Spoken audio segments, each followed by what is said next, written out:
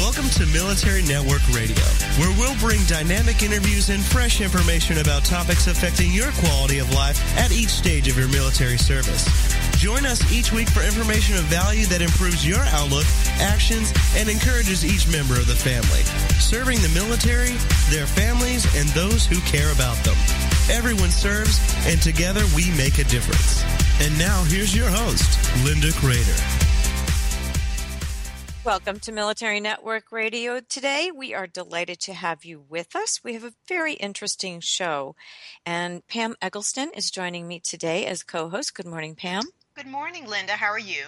Just fine, thank you. We are going to talk today about a subject that people don't often want to talk about, are afraid to talk about, but it's incredibly important, and I'm a big believer in shining the light on things that need discussion. We're going to be talking about military and civilian teen suicide and addiction today, about the danger signs, why there is this national crisis that we have going on, and why depression, addiction, and suicide in teens and young adults is increasing. So we have joining us today Sandy Fowler, who is a mom who discovered her own daughter was in crisis when she was friends and working with Judy Davis, a very wonderful milspouse that we've had on the program before. And they now go around the country talking to groups about the dangers, the risks, the things to keep an eye on so that our children don't fall between the cracks.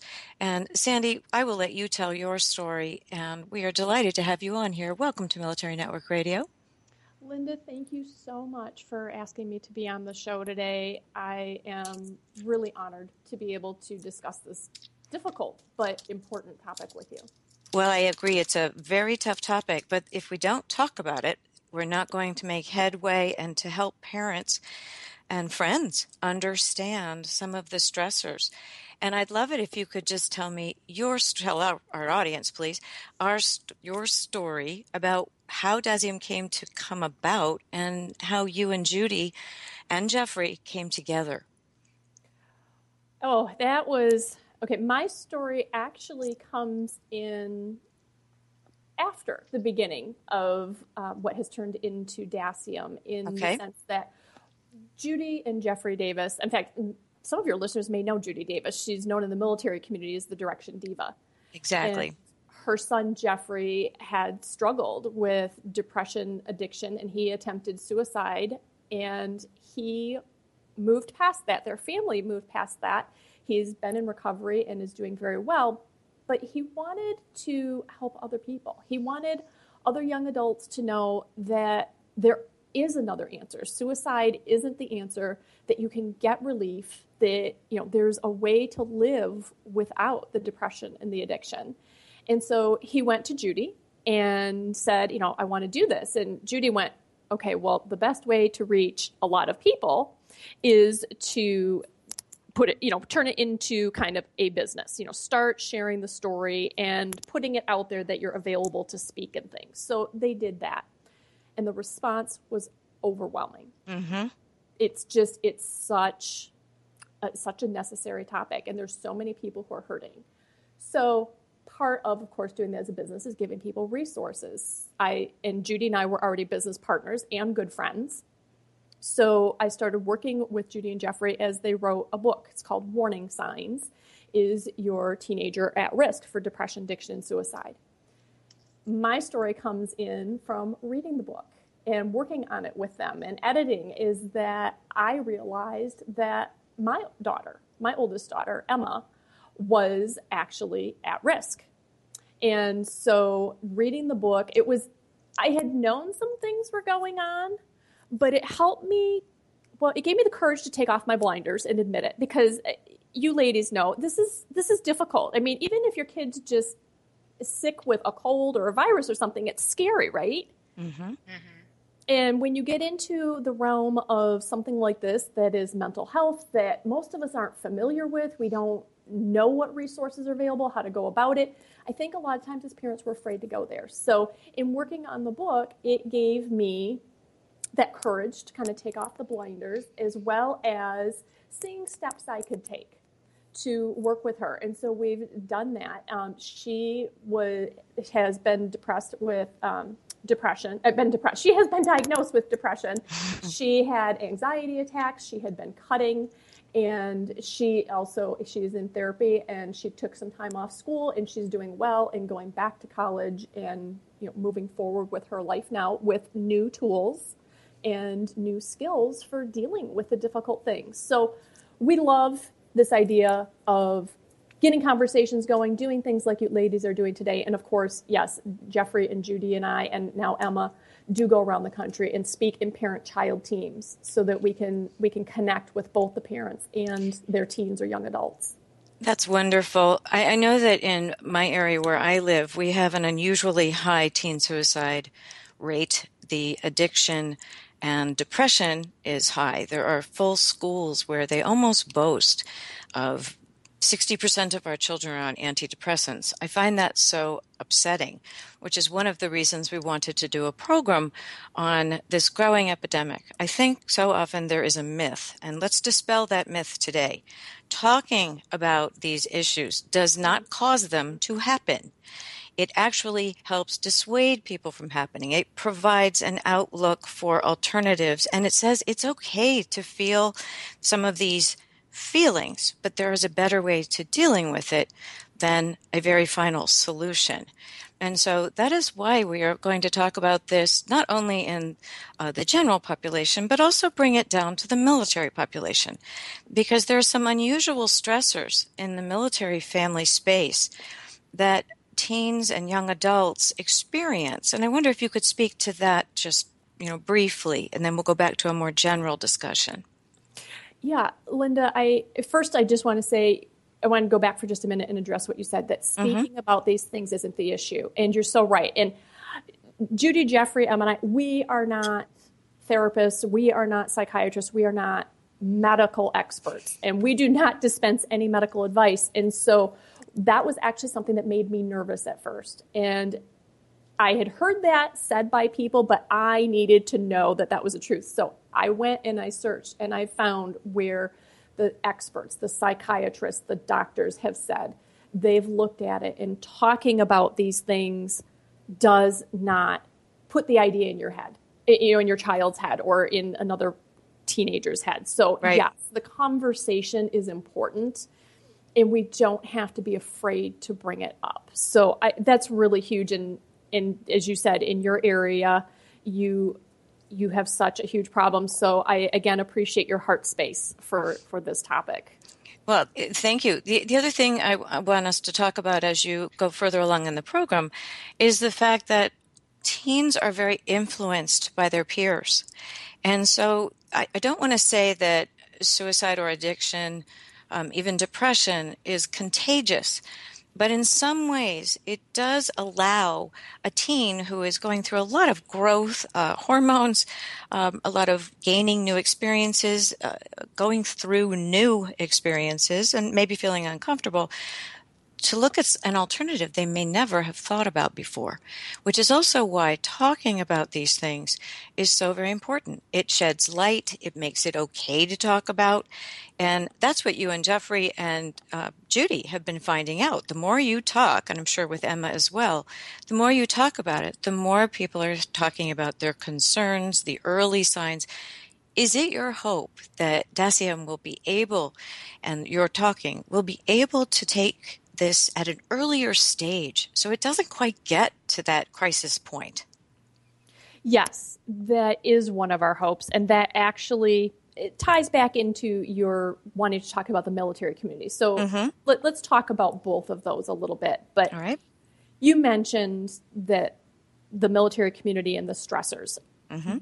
We know some of the common stressors, right? The first thing everybody thinks of is deployment, which is incredibly difficult in so many ways for families. Even aside from deployment, though, military life is a difficult situation. It includes other major stressors. Moving is one of the major life events that creates the most stress, and that's something that happens frequently for a military family. Social situations. We know that, and we've known for many years, that teens who are socially removed and maybe socially marginalized have the highest risk for suicide. Being the new kid in school can be difficult. As you move, you lose those friends. So these are all things for parents. We know this. We need to be aware of it and to try to help our kids through, as we always do. But another thing to watch out for is, I know it's very easy when we move as parents to say, well, you can keep in touch with your friends on Facebook and you can keep in touch with your friends on social media. And I'm not saying they shouldn't. Don't get me wrong. But social media is actually one of the things that can create stress. And it's a big cause of stress and depression in our teenagers' lives. And so as the military community, and, I think social media is a much larger part of the military community than it is of the civilian community. And it can be a great tool, but it's one of those things, again, of talking to your kids and teaching them how to use it as a tool and how to use it positively. And we can do that now. Linda, Pamela, Sure. Would you guys like to talk a little about social media before we get into a little bit more on military specific numbers there? We can, but we have only 1 minute before the break. So let's start it and we'll continue it after the break.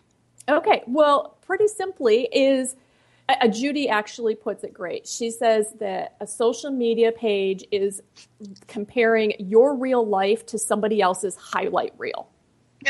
Yes. Yeah. And I think that's a great way to put it with kids. And again, I am not a psychiatrist or an expert, but I know I've talked to my kids that way, and it seems to make sense to them. If I don't go on and on and on, but just go, remember, they're showing you their highlights. Right. And you're comparing that to all the difficulties. It's kind of like where I go into my friends' houses to visit, or I go to someone's house for a party, and it's beautiful and it's sparkling clean, and then I compare it to ours when everybody's trying to race out the door and working different shifts and the dinner dishes are sitting around. That's not fair.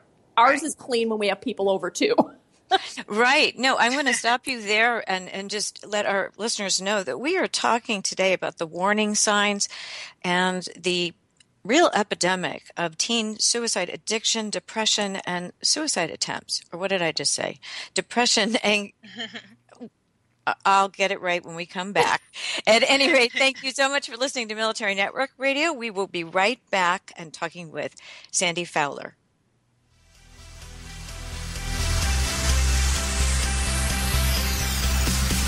We're Military Network Radio, and we'll be right back after these short messages.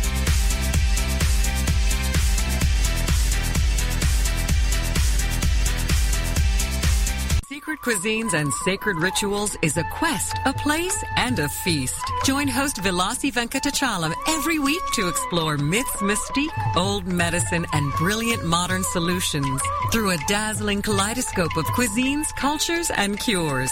This is the place where tribes gather, strangers and familiars, to be memory keepers and makers of our evolving, enduring, evergreen, spoken legacy of wisdom and ingenuity. In Vilasi's words, when we do old things in new ways and new things in old ways, we paint with an inspired palette, weave our own healing traditions, and become our own guru. Vilasi is a troubadour of secret cuisines and sacred rituals. She collects stories of wisdom, ingenuity, and grit. She believes wellness and transformation happen when you stand at the threshold of delight and discovery. She displays her hidden penchant for drama when she leads the safari at the supper club. Her favorite pastime is to extol the marvels of cuisines, cultures, and cures to her audience in workplaces, seminars, and salons. Her mantra is, be your own guru. She is a biochemist, botanist, and alchemist who likes to churn delightful, useful things from a brew of art and science, ancient and evolving, old medicine, and new cures. Join Vilasi every Friday at 11 a.m. Eastern Standard Time, only here on the Woohoo Radio Network. Whenever we hear a recording of our own voice, it always sounds different than we think. This is because the bones in our skull create a resonance from within that makes our voice sound deeper to us. But our recorded voice is how others hear us. I'm sure I'm not the first person who has uttered the words, I really don't sound like that. Do I? Margaret Thatcher famously underwent vocal training to lower her voice and make her sound more statesmanlike. Recently, British Airways polled Americans and Britons to see who they believed had the sexiest voices. Morgan Freeman was voted number 1. If a judge loves the sound of his own voice, expect a long sentence. What's a word for a person who loves to hear the sound of their own voice? A philodox. It's Martin. I'm Carolyn Davidson, and you can have fun challenging your words you never heard vocabulary with my free app, Too Funny for Words. Welcome back to Military Network Radio, serving the military, their families, and those who care about them. Together, we make a difference. Welcome back to Military Network Radio. I honestly wish you could be with us on the breaks because we cover so much information that we want you to know. So we're going to bring back a little bit. We were talking prior to the break about the fact that military kids have stressors that are not common in the civilian field, although they are to a certain degree. And one of those is not impacting their parent or parents' career choices. So, Sandy, let's start with that, and then we'll move through a number of other questions and issues. Yeah, that is an enormous stressor for kids in the military community. As you said, kids in the civilian community have some commonality with stressors that the military kids do, but this is really a pretty unique area. There aren't that many kids in the civilian community who are concerned about impacting their parents' careers. And we mentioned the idea of deployment, in that making sure everything's good on the home front so that your soldier can focus on what they need to do. It's important, and we all understand why that needs to happen. But what it also means is that on the home front, we need to be extra vigilant with our teens and young adults. And I think when we talk about teens and young adults, we talk about that, again, in the military community, those age ranges come down. Mm-hmm. Most people say a teenager, and in the military community, kids who are preteens end up with more similar stress at a younger age. Well, you're talking about kids being put in a role that is not age appropriate. They're carrying too much responsibility. And if you put a group of military kids together and young teens, preteens, tweeners, you find that they've heard things like, you'll be the man in the family now, or help your mother because blah, blah, blah. It's very important. So a lot of responsibility. And what does that do for that teen? Well, again, it's a lot of responsibility, and it's a lot of responsibility paired with the idea that they need to suck it up, keep it in, don't let it out. So as parents, as loving family members, friends, community members, what we need to do is talk to these kids and teach them healthy coping strategies for those stresses. Obviously, yes, we want to be careful about what stress we place on them, but the fact is that we can't remove it all. We can't prevent them from becoming stressed. So it's actually, especially from the outside, giving them a place that they can vent, that they can be a kid, that they can go to. And because I know Linda and Pam, you guys have, listeners who are in the military community, but you also have people who are associated with it.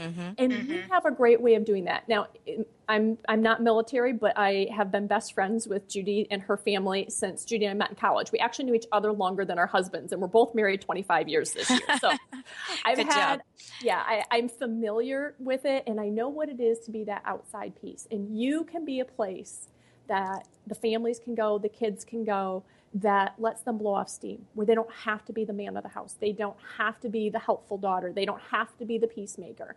Just literally tell them, if you need someplace to go and just blow off steam and scream, come to me. But also start teaching them about healthy coping skills. Teach them about taking care of themselves, drinking enough water, getting enough sleep, using exercise to relieve stress. Find them a place where they can talk to somebody and let those things out.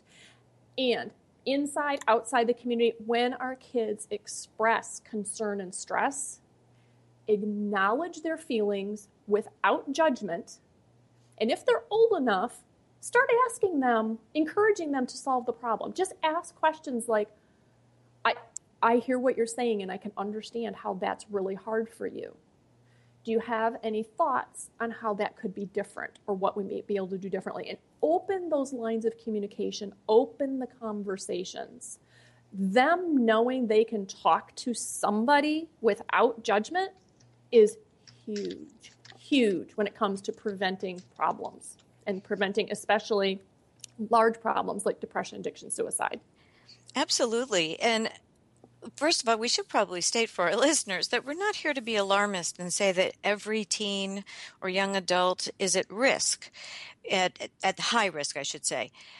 We are here to say that there are some warning signs, there are some opportunities to engage in discussions and acknowledge the stressors, as you just said. Let's go back to one of the basic questions. Who is at risk? Yeah, you actually hit on a really interesting point there, Linda, when you said at risk, and they said, well, not at high risk. Right. And it depends on how you define at risk. Mm-hmm. So there are two things that we at Dasium want people to know. One is not to become, warning sign police, not to make yourself a basket case, but to take off the blinders and realize that there is no geographic, ethnic, or socioeconomic boundary around this. Mm-hmm. It could be any kid. It could be the socially marginalized kid. It could be the kid that you look at that is the most popular one in school. It could be the kid who is, on honor roll and doing all the activities. It could be any child. So just be aware that that's the case, and that we should just listen to our kids and open communication, as I said, non-judgmentally, because everybody needs that. Every adult, every child, every teenager needs that in their life. You bring up an excellent point. When we talk about adult military suicidal ideation, etc., we talk about connection and communication and belonging as those three things making such a difference. Would you say that those are still the same three things in the youthful community? I think it is. And one thing that I have heard and over and over in casual conversation, in listening to our teens and young adults when they're speaking, when they share their stories, it's that judgment piece. Mm-hmm. And I think that that's important for everybody, but I think it's more important for teenagers and young adults because they are not fully adults yet. Mm-hmm. And so I think that the adults in their life do tend to judge more and to put off the things that were stressors or concerns for them and go, well, that's not a big deal, or you should be able to handle that, or just do this. Well, I have a question for you. I know that most parents do talk to their children about the dangers of drug addiction or alcohol abuse. They talk to them about keeping company with friends that are healthy, wholesome, etc. But we all know that that can be a mask and not the right outward picture as to what's happening inside. Are there things, and I'm presuming that this is what happened when you were reading the book with Emma about the risk and Emma, is that there were things that you saw. What we want to avoid, I imagine, is this huge overwhelm, and helicoptering. I'm afraid that's what we have seen in our own community, where the community comes together, but right now it's in a state that is not healthy for the rest of the families who are possibly concerned. So where is that healthy balance about being aware and being concerned?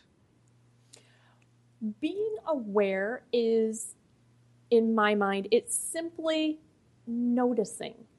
And as a mom, as a parent, you generally do tend to notice what's happening in your house.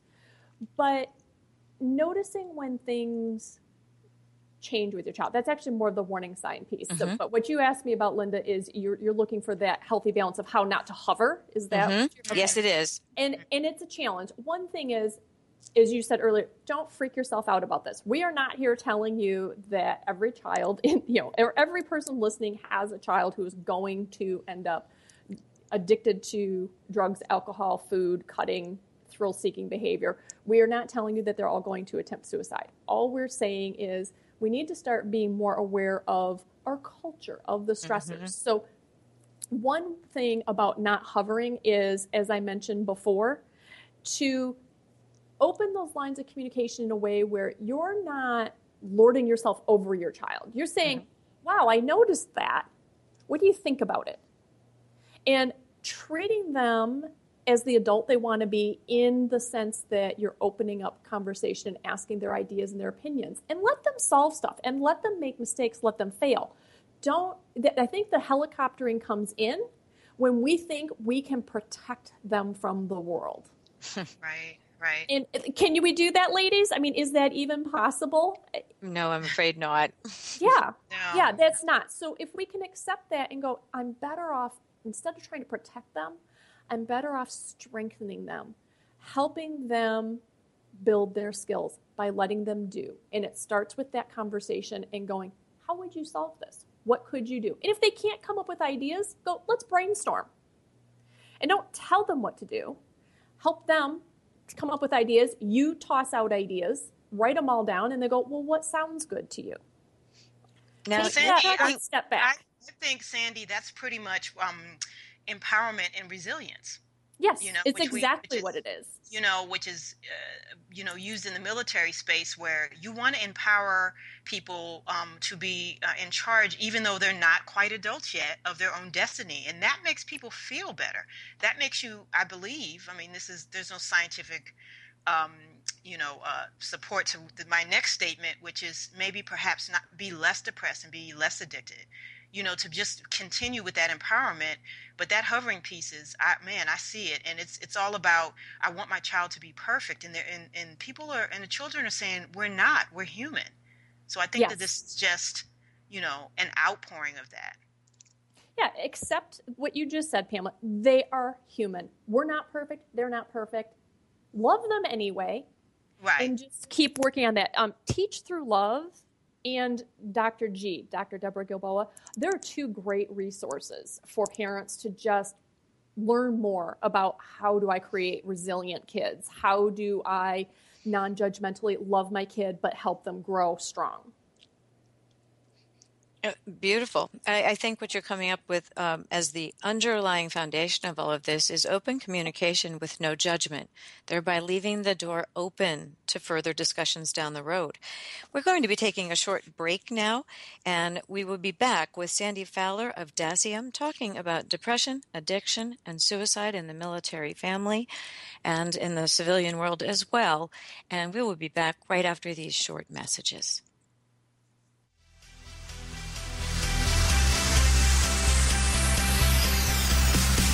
We're Military Network Radio, and we'll be right back after these short messages.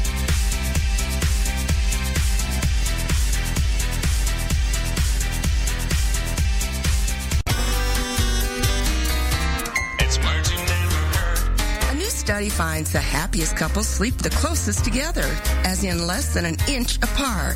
A survey of 1,000 couples found that 86% of those who kept such close perimeters reported they were satisfied with their relationship. Only 66% of couples who slept 30 inches apart or more reported being completely happy in their marriage. What's the word for getting up on the wrong side of the bed? Metutalipia. Another predictor of relationship happiness is touch. While 94% of couples who made physical contact throughout the night reported a happy relationship, just 68% of couples who kept their distance did the same. What's the word for the semi-conscious state between sleep and wakefulness?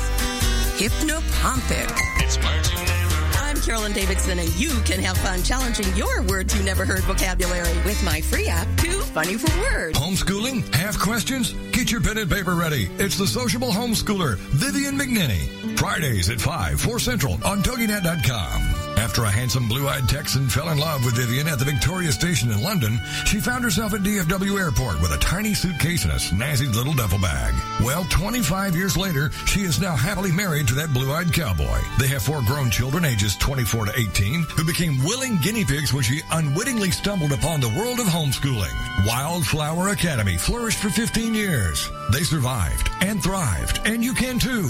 Vivian will be covering a wide range of issues that face homeschoolers. What do you do with kids in the summer? How to set up your one-room schoolhouse? How obedience is paramount? And what to do with those snakes? Plus, you'll be sharing ideas and insights that she gleaned from other homeschoolers. So join us for an engaging hour with a sociable homeschooler, Vivian McNinney. Friday afternoons at 5, 4 Central on TogiNet.com. Welcome back to Military Network Radio, serving the military, their families, and those who care about them. Together, we make a difference. Welcome back to Military Network Radio. We're talking with Sandy Fowler, and we're going to continue our discussion about the additional stressors for teens and young adults in the military space. So, Sandy, would you continue to address more of that, please? Yes, Linda, this is such an interesting area. As we said, there are deployment, there's moving, there's the social media, there are the parents' careers. And I know people can sit back and wonder and go, well, it seems like that would be worse, but is it really worse in the military community? So what you need to do is go to the numbers. By education, I'm a statistician, so I'm all about numbers and what's happening. And when you do that, what you see is that these stressors actually do impact the kids. So first of all, just out in the U.S. as a totality, we have seen that suicide for teens and young adults has moved up from the third leading cause of death to the second leading cause. It has surpassed homicide. So you hear all these things about, kids shooting kids and gangs and all of that, and everybody's worried about those numbers going up. Well, suicide is increasing faster. And when you look at it, what you see is in the numbers, we talk about depression, right?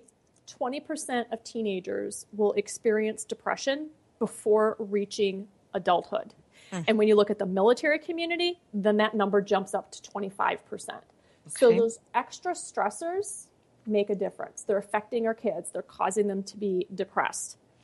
And when kids are depressed, all they really want is relief from that pain, from the emotional pain. Again, when you go to the experts, they will tell you that, in fact, we just put up a video on our Dasium page on Facebook. A doctor did a video, and he talked about the brain and how emotional pain fires off in the exact same space as physical pain in the brain. Yeah. Yeah. So our kids start looking for relief.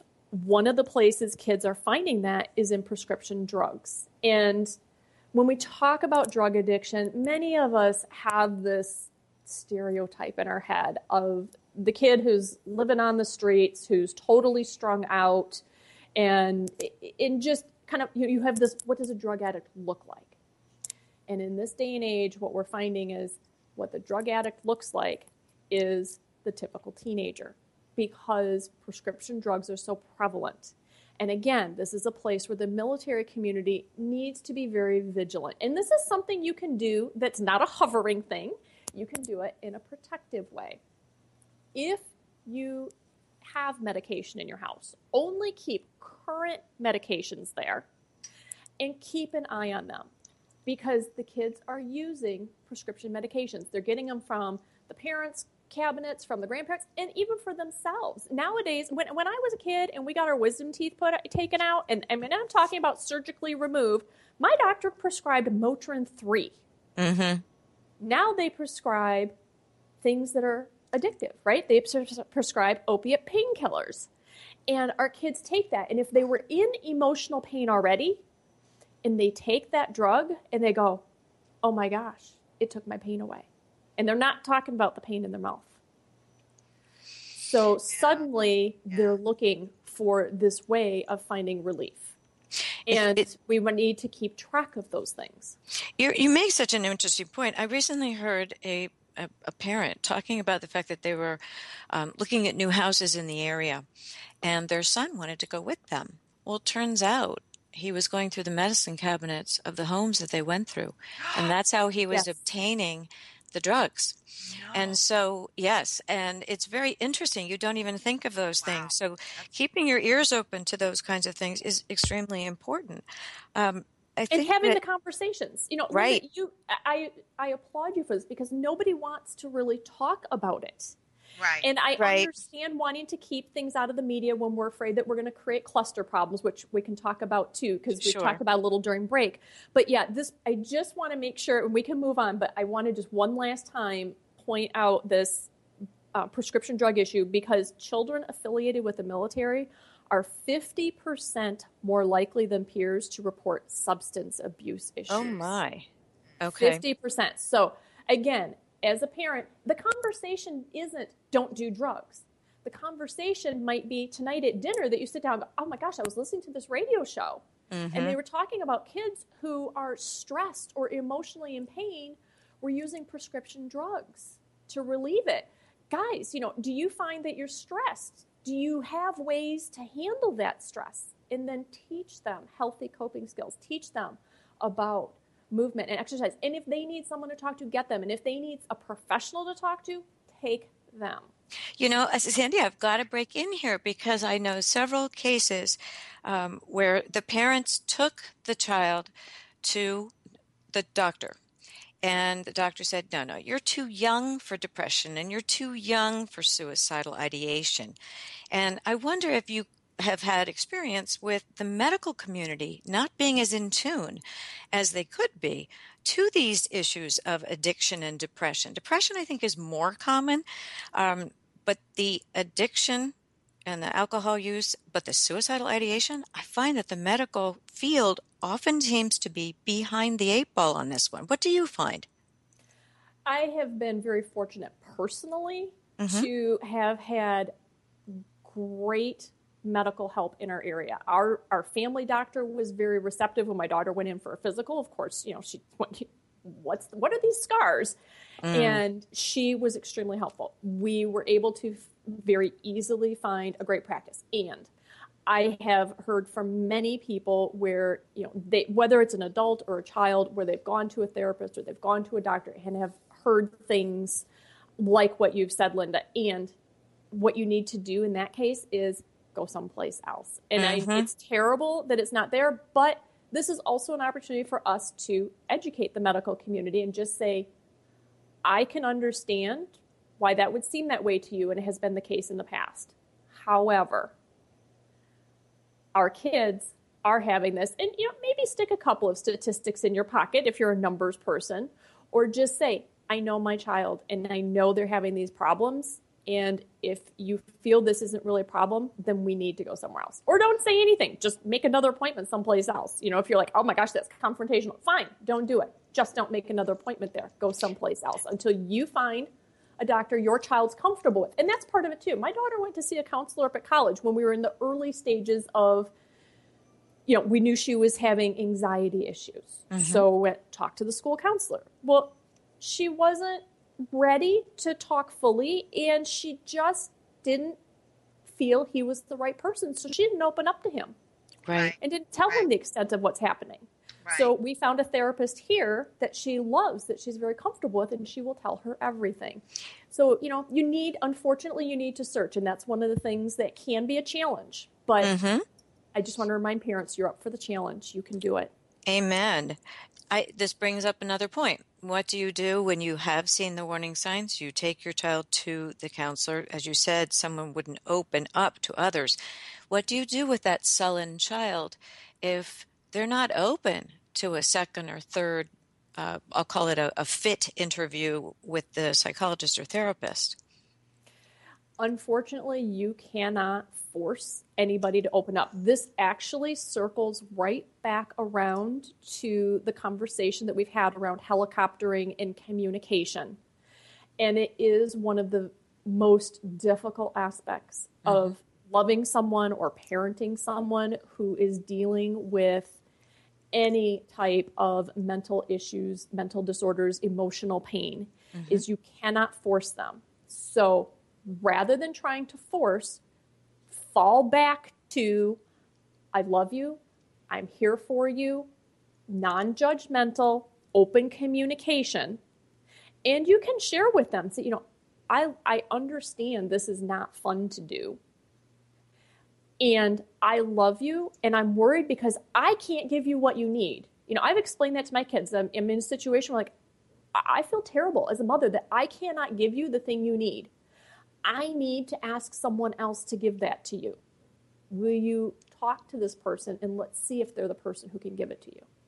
Sandy, I think you have a great balance of what a teen actually is. These young adults are not children, and they're not full adults. And they're in that space where it can be, I think, confusing to parents. And this is why Linda and I spoke to the helicoptering, because you've been doing it, and then they get to this space where, parents don't know how to communicate necessarily, and that, teens need these different interventions, and they need the non-judgment and the loving kindness, I think, to express. And I am also by trade a researcher, Sandy. So I actually, when we talk about teens and sleep, and I've told a couple of my friends who have teenagers, teens, when they sleep for 9-10 hours, it's because they need it.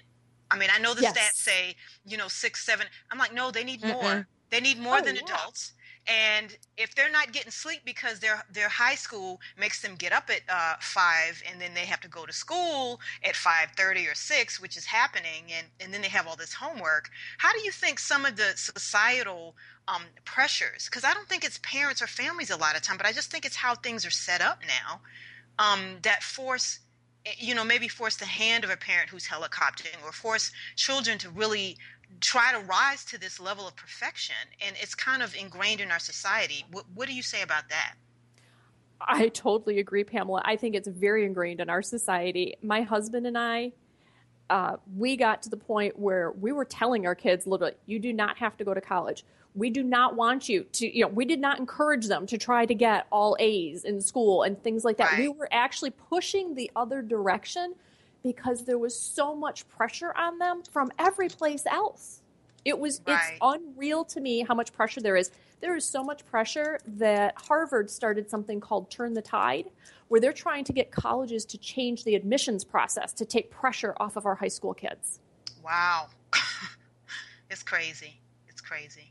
It is. And that's why I say, as parents, the most important thing we can do is, you said, connection, communication, belonging. You as a parent, the family home, non-judgmentally, that's the first place it needs to happen. And that means us learning new skills. I know it feels like we got to be coming up on commercial break, so I'm just going to shove this out there quickly. If you have a child who is stressed or in crisis, you most likely need to learn new skills. I am learning every day how to communicate differently and function differently with my family based on what I've seen of working with my daughter. I'm like, obviously, there are some things that I need to do differently.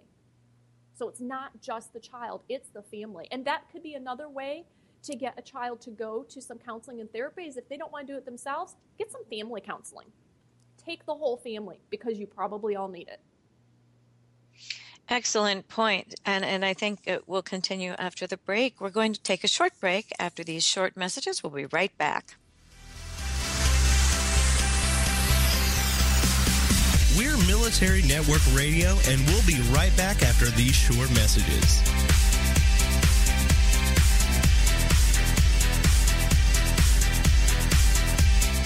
Are you looking for something more in your life or business? More success, more stability, more happiness? It's all out there waiting for you, but it doesn't just happen. You've got to go get it. Make it happen with Michelle McCullough, where motivation and strategy intersect. Michelle is a serial entrepreneur, acclaimed speaker, and the Woohoo Radio Network's resident business and success strategist. Michelle has the smarts, strategies, and experience to help you improve your life and take your business to the next level. You've got big dreams. You've got big vision. Now it's time for you to make it happen. The traditional American breakfast, including fried egg, bacon, toast, and potatoes, must seem really heavy to the rest of the world. When my husband and I were in the Amazon, our breakfast consisted of crocodile, deep-fried piranha, and bananas. I can assure you, I ate pretty lightly. For breakfast in Russia, some people enjoy a spoonful of jam in their tea. Now that sounds yummy. What's a word for a person who loves jam? A pasiwala. What's another word for weak tea? Whack rowdy dow. Salamagundi was originally an English dish of chopped meat, anchovies, and eggs, garnished with onions, lemon juice, oil, and condiments. Mornings at our house are too hectic to go to all that trouble for breakfast. I'm scrambling just to get some eggs on the table. I'm Carolyn Davidson, and you can have fun challenging your words you never heard vocabulary with my free app, Too Funny for Words.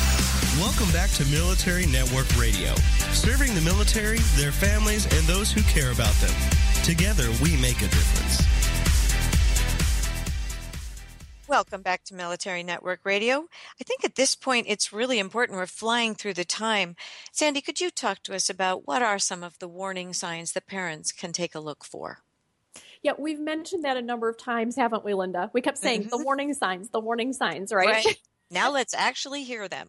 Right. And here's what's interesting. Two pieces to this. One is whenever I heard about warning signs for suicide, there were these late stage warning signs. It's like somebody taking their life is imminent. And what we do in our work is we talk about warning signs that you can see earlier and that apply to depression, addiction, and suicide. And when we say addiction, as I mentioned briefly before, we're talking about bulimia and anorexia, food addictions, thrill-seeking behaviors, as well as prescription drug, all of these things are addictions. Internet, reading, we've had that issue. So anyhow, what we talk about is there are lots of things you can do, but the one bottom line, because we all need as parents just one thing to do, right? Is I don't want 10 more things because it'll overwhelm me and then I'll be helicoptering. So the most important thing to do when you're watching your child for warning signs is to look for something different. If they are an artist and their artwork from the minute they were born was always done in dark blues and grays and that's just the way they do it, that's one thing. But if they're drawing, landscapes or unicorns or simple topics, and then it starts to change, that's something to be aware of. I know a family where a teacher told the mothers, you need to get your daughter help, a middle school child. And it was based on the girl's artwork. She was an artist. And so, and the parents looked at it and went, well, she's an artist. Artists do all kinds of things. This is just what she's doing.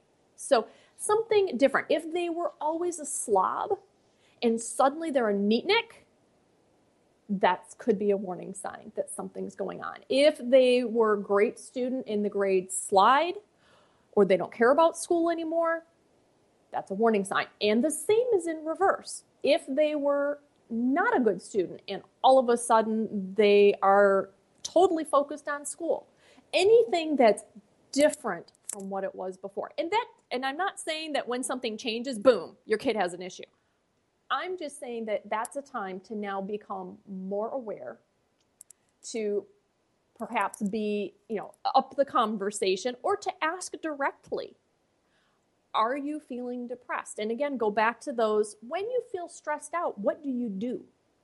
And find out if they have healthy ways of dealing with it, because if they don't, then that's, again, another indication that they either are or are likely to start turning to other things or to just become hopeless.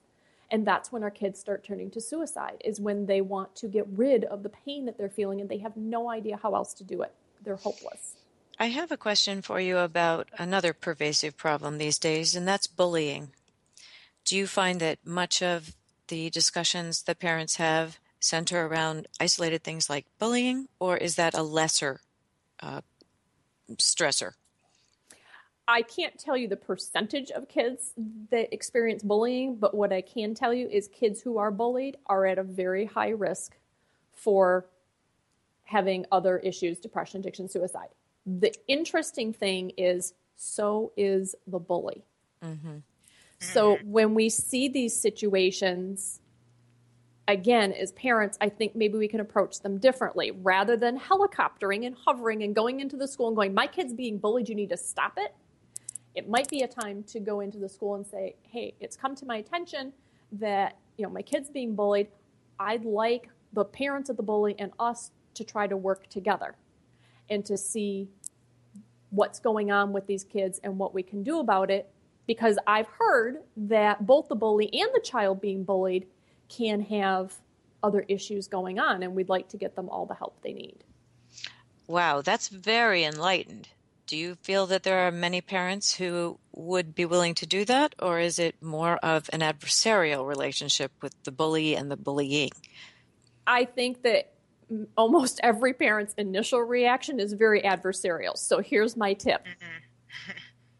You don't have to do this for the other child. You don't have to do it for anybody but your child. If you can help that bully get better, they'll stop bullying your child. So this is your way of solving your child's bullying problem. A very valid point, really sharp. I'm glad that you said that. We talked earlier about getting in front of the problem so it doesn't get to a crisis situation. And what do you mean by that, and how do you do it, and how would you advise our listeners to do it? Yeah, and the interesting thing, Linda, is we've actually been talking about it throughout the show. The whole time.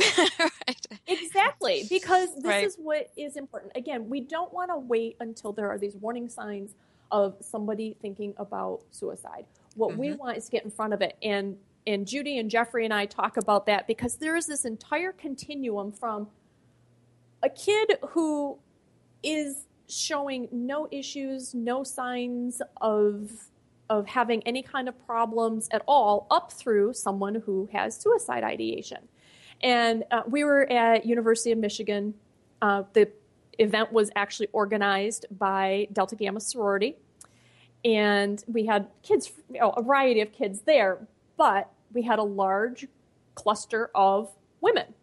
And Judy and I were in college together. In fact, we were in a sorority together. And Judy shared the story about how, what did we do when we got stressed out? Everybody gather in the kitchen, you grab your ice cream, your favorite food of choice, some people grab a drink, and you complain about whatever's happening.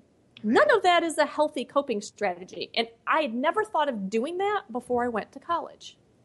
So there is this thing from the kid who's never had a problem up to someone who's suicidal.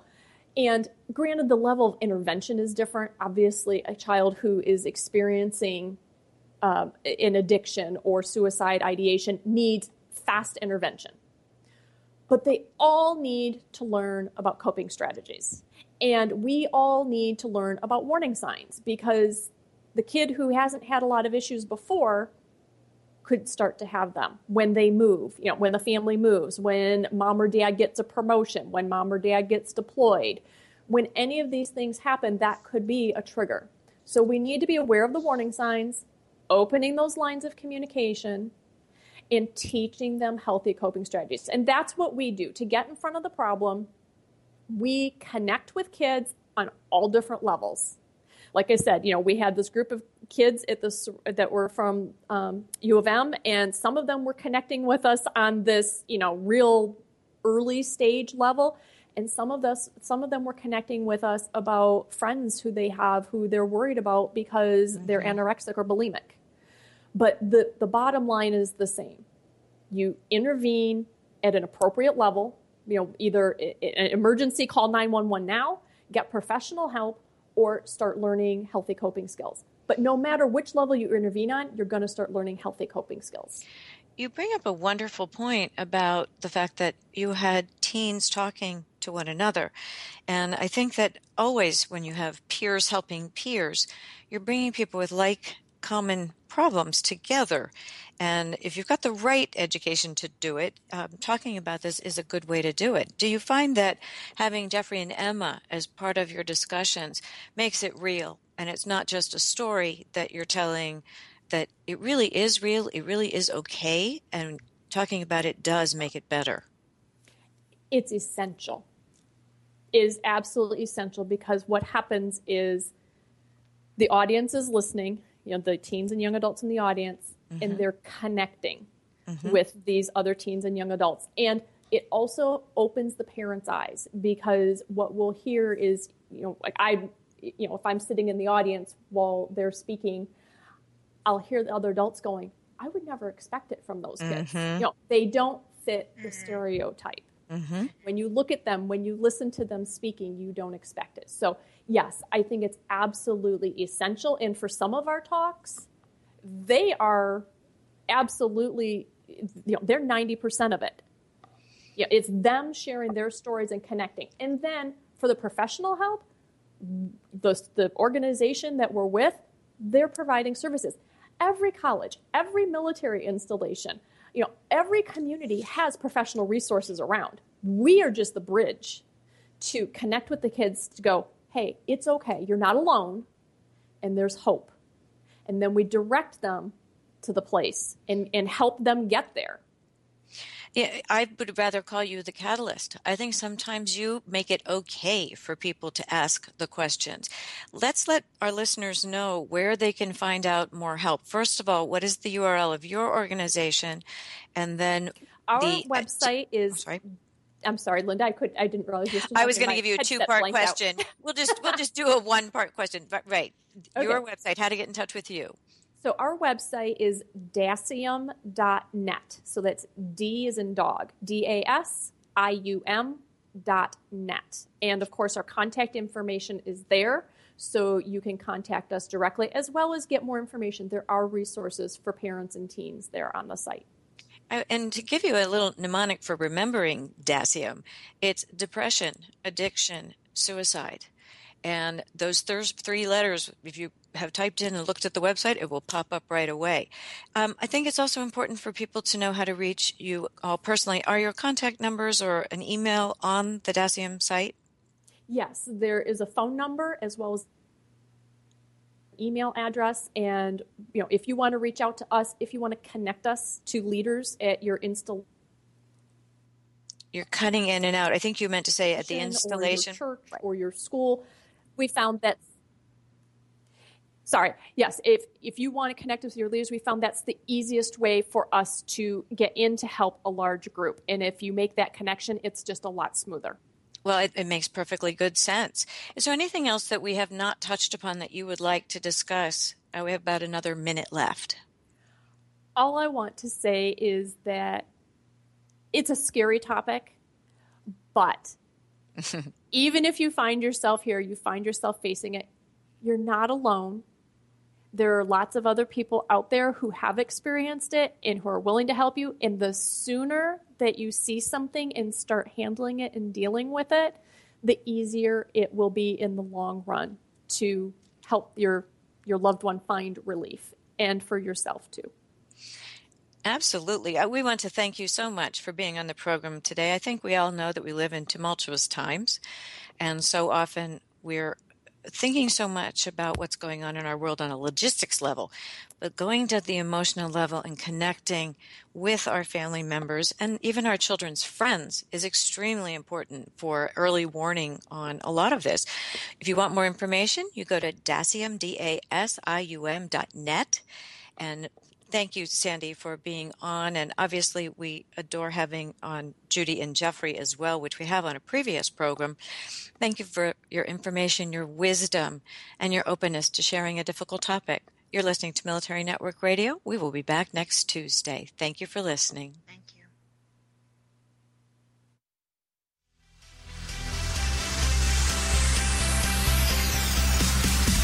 Thank you for tuning in today to Military Network Radio. You can find our show at our website, www.toginet.com/Military Network Radio. Also, www.militarynetworkradio.com. And in iTunes under Military Network Radio. Join us next week when we bring you another program to enhance your